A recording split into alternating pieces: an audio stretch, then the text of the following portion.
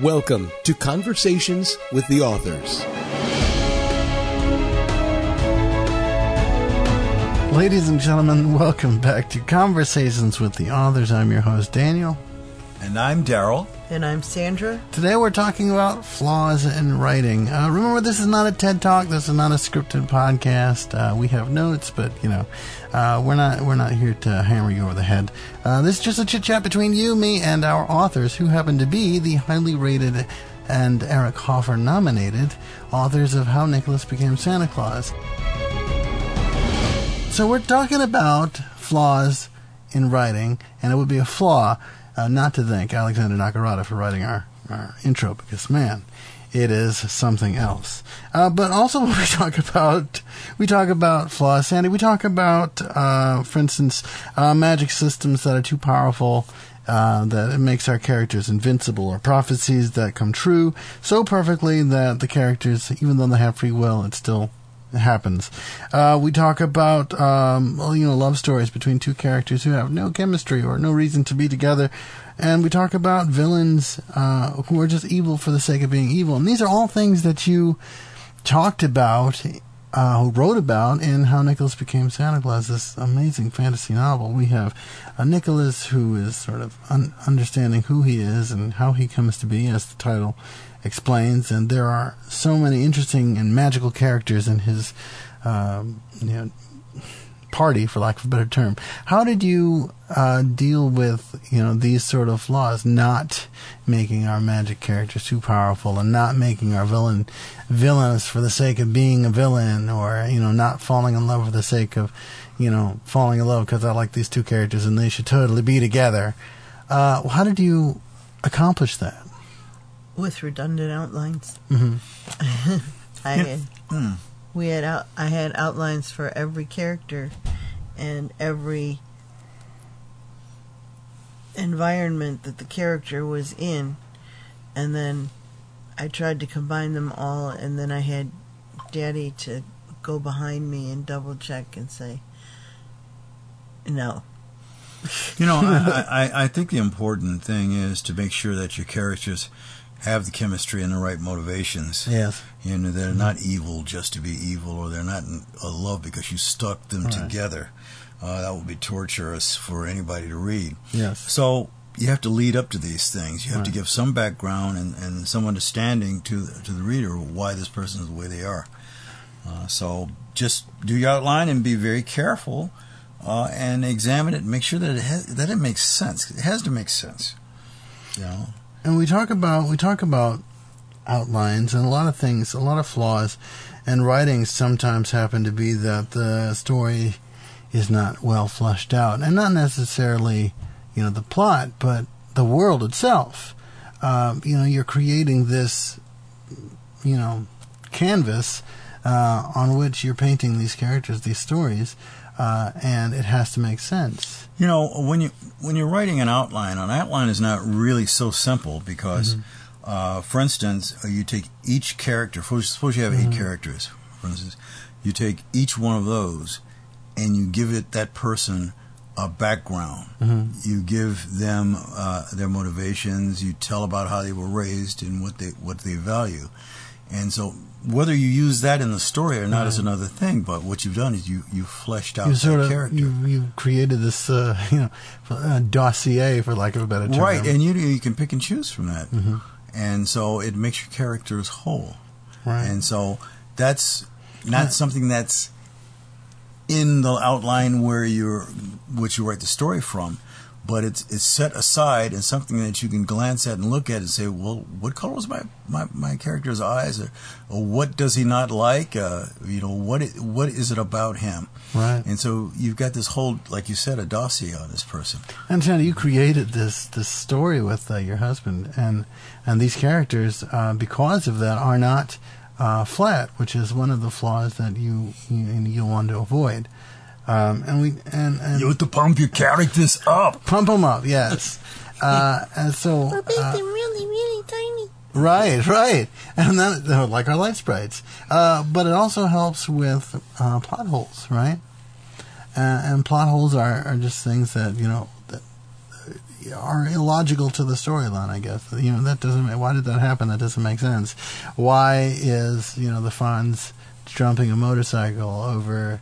Why? It doesn't make sense. What's the point of it, right? Things have to make sense.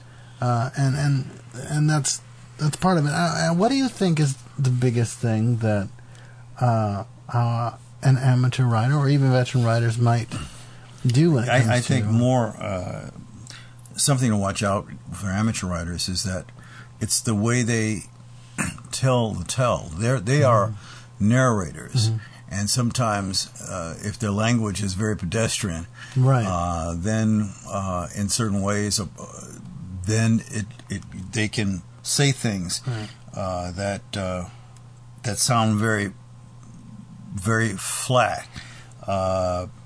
It's like, well, Mike, John wanted to give her a free gift, so he watched as she came through the door. Well, number one, free gift is a tautology. They call it a tautology. Yeah, we were talking about that before the podcast, and these are like redundancies, right? It's a redundancy, and you want to, or you're the narrator, and you're saying, he came into close proximity to the man he was looking for. And the author wrote that with all seriousness, I suppose, but saying close proximity is a flaw, because proximity already implies closeness. So saying close proximity is redundant. Right. You said we want to watch out for those natural redundancies, and I say natural because people use them in their relaxed language. Like the end result of the experiment. Well, that's a tautology too. The result is what happens at the end. So saying end result is redundant. So watch those types of things, and there are many others. Basic fundamentals. Well, fundamentals are the basic principles of elements. So saying basic fundamental is redundant. It's right. Right. Like reading. Reading is fundamental. Don't get me wrong. Your character, when your character's talking, your character can say anything that can come out of his mouth. Right. But if you're the narrator, just be careful, because authors narrate. They tell the story, and then their characters embody the words.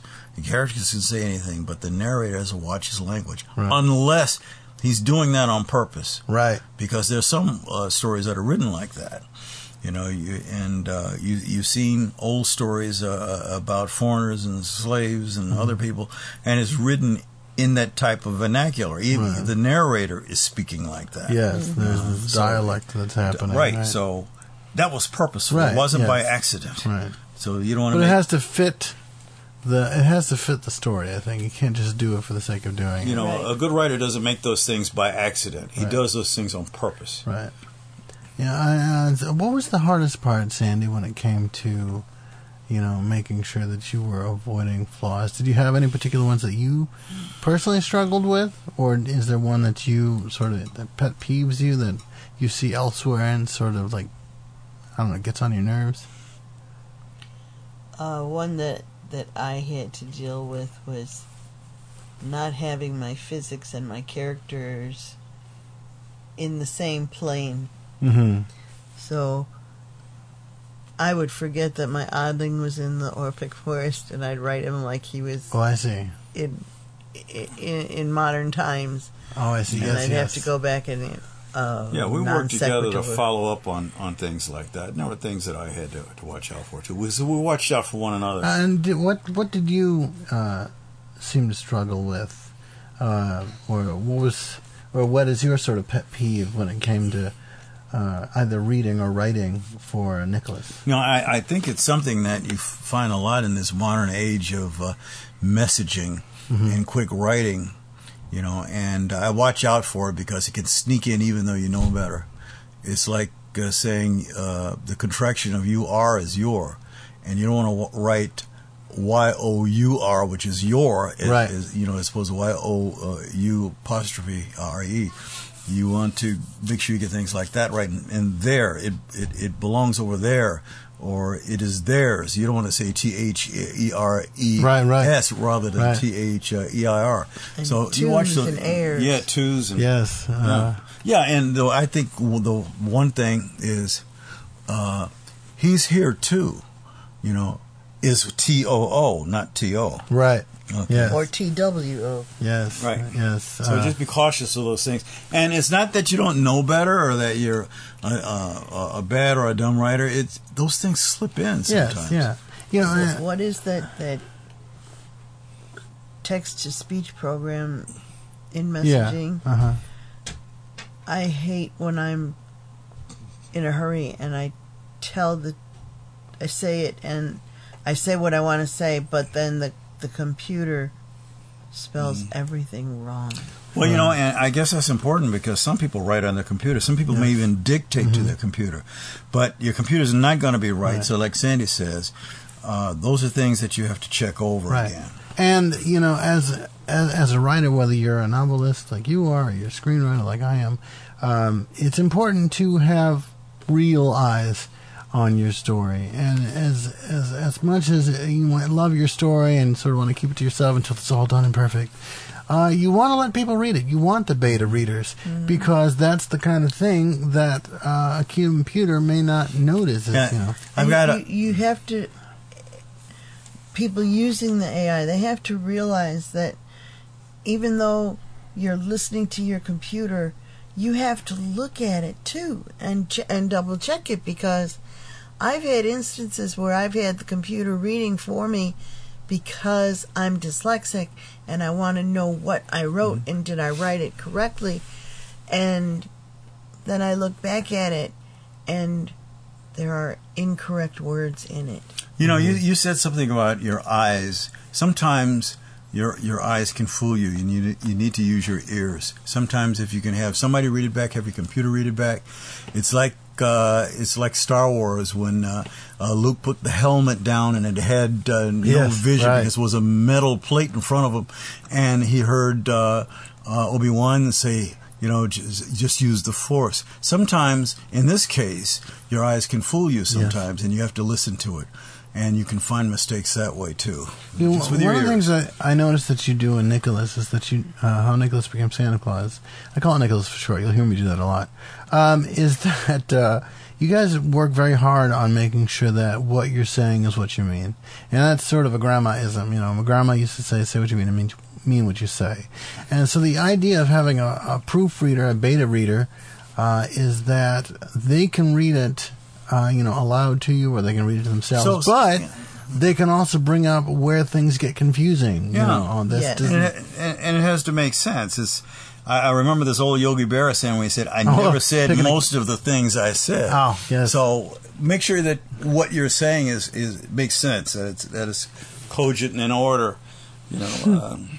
Yes. And hand it back to a human, because the human is going to have that insight into humanity when you read, and it's important. You know, we talked about that on this podcast, a few times here and there. We even did a whole podcast specifically on AI, and I think we'll come back to it. But AI is not going to have those nuances. It's not going to, it can predict really well, but it's not really ever going to touch that humanity that makes a great story a great story. It's that human touch, I think, that makes things perfect. And I think that's why in sci-fi a lot of the times our heroes are human, or there's some half human, half cyborg, or half vampire, because that touch of humanity, number one, it allows us to, as we always say, resonate with the character, but also I think if it wasn't human, I don't think we'd really connect with the story as much. I think one of the things that humans have that machines don't is the ability to have a leap of logic. Yeah. You know, because we can do it on a gut feeling. Right. And so if you're half human, you can do that. But if you're like Data without the emotional chip, you'll just take it word by word, and you can't leap that logic.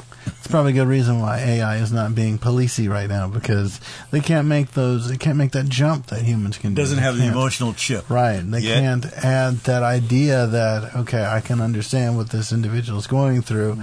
Maybe we don't need to press charges, or maybe this time we can let them go, or, so that's something to consider. There's an old saying in the law, there's the letter of the law and the spirit of the law. The computer will always get the letter of the law right, but it will never have the spirit of the law. Right. Because, again, this could be like Les Miserables, where you steal a loaf of bread and you get a life sentence because somebody went to the letter of the law and not the spirit of the law, and not knowing or not caring or not feeling that this individual was starving and they need that. Right. And And Sandy, I think it's important to sort of note that, and I'm sure you might agree with this, that AI and ChatGPT and all of this, they're the new shiny things in the room. Mm-hmm. So I think people feel kind of lured to that. And as a writer, I wonder how is it that you can avoid such a striking thing. I mean, is there no allure to, maybe we can do something together? Or, like, how is it? I think that could be a flaw in writing, is that you're relying too much on the technology. I think there's something to be said about, I've noticed, just as I call myself an old writer because when I started writing, you had to go to the library. Right. Mm-hmm. And sometimes I miss that. Although I have every library in the world, every encyclopedia in the world, when you turn that page and you smell that ink and you look at the diagrams, there's connection that is made that you don't quite get when you tap a key on the keyboard. It's interesting you say that, because I grew up in a transitional period where, computers were just coming into elementary schools. So, we had the spell checks and things. And so that allure of, don't worry about your spelling, let the computer fix it. I think that became a flaw because too many people became reliant on it. So I think that's something we need to watch out for as writers. Oh, of course.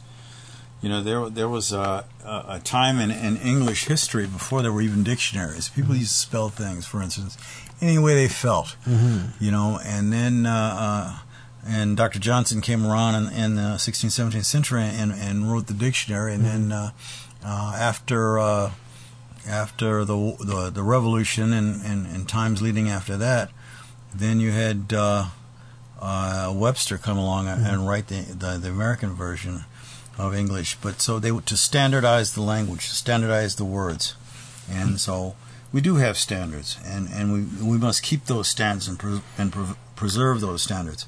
They're one of my favorite performers, Victor Borge. Yeah. He had this most elegant performance called phonetic pronunciation, where he took a passage from anything and he would read it as written with all of the But he would do sound effects for the punctuation. Oh yes. In order to get the emotion across that you would think you were getting from reading it, and you don't get that often with a computer. Sometimes you don't get that feeling. Even when you're reading off of a paper, you don't get the feeling of what's actually being said. And I think also that's what we got you for.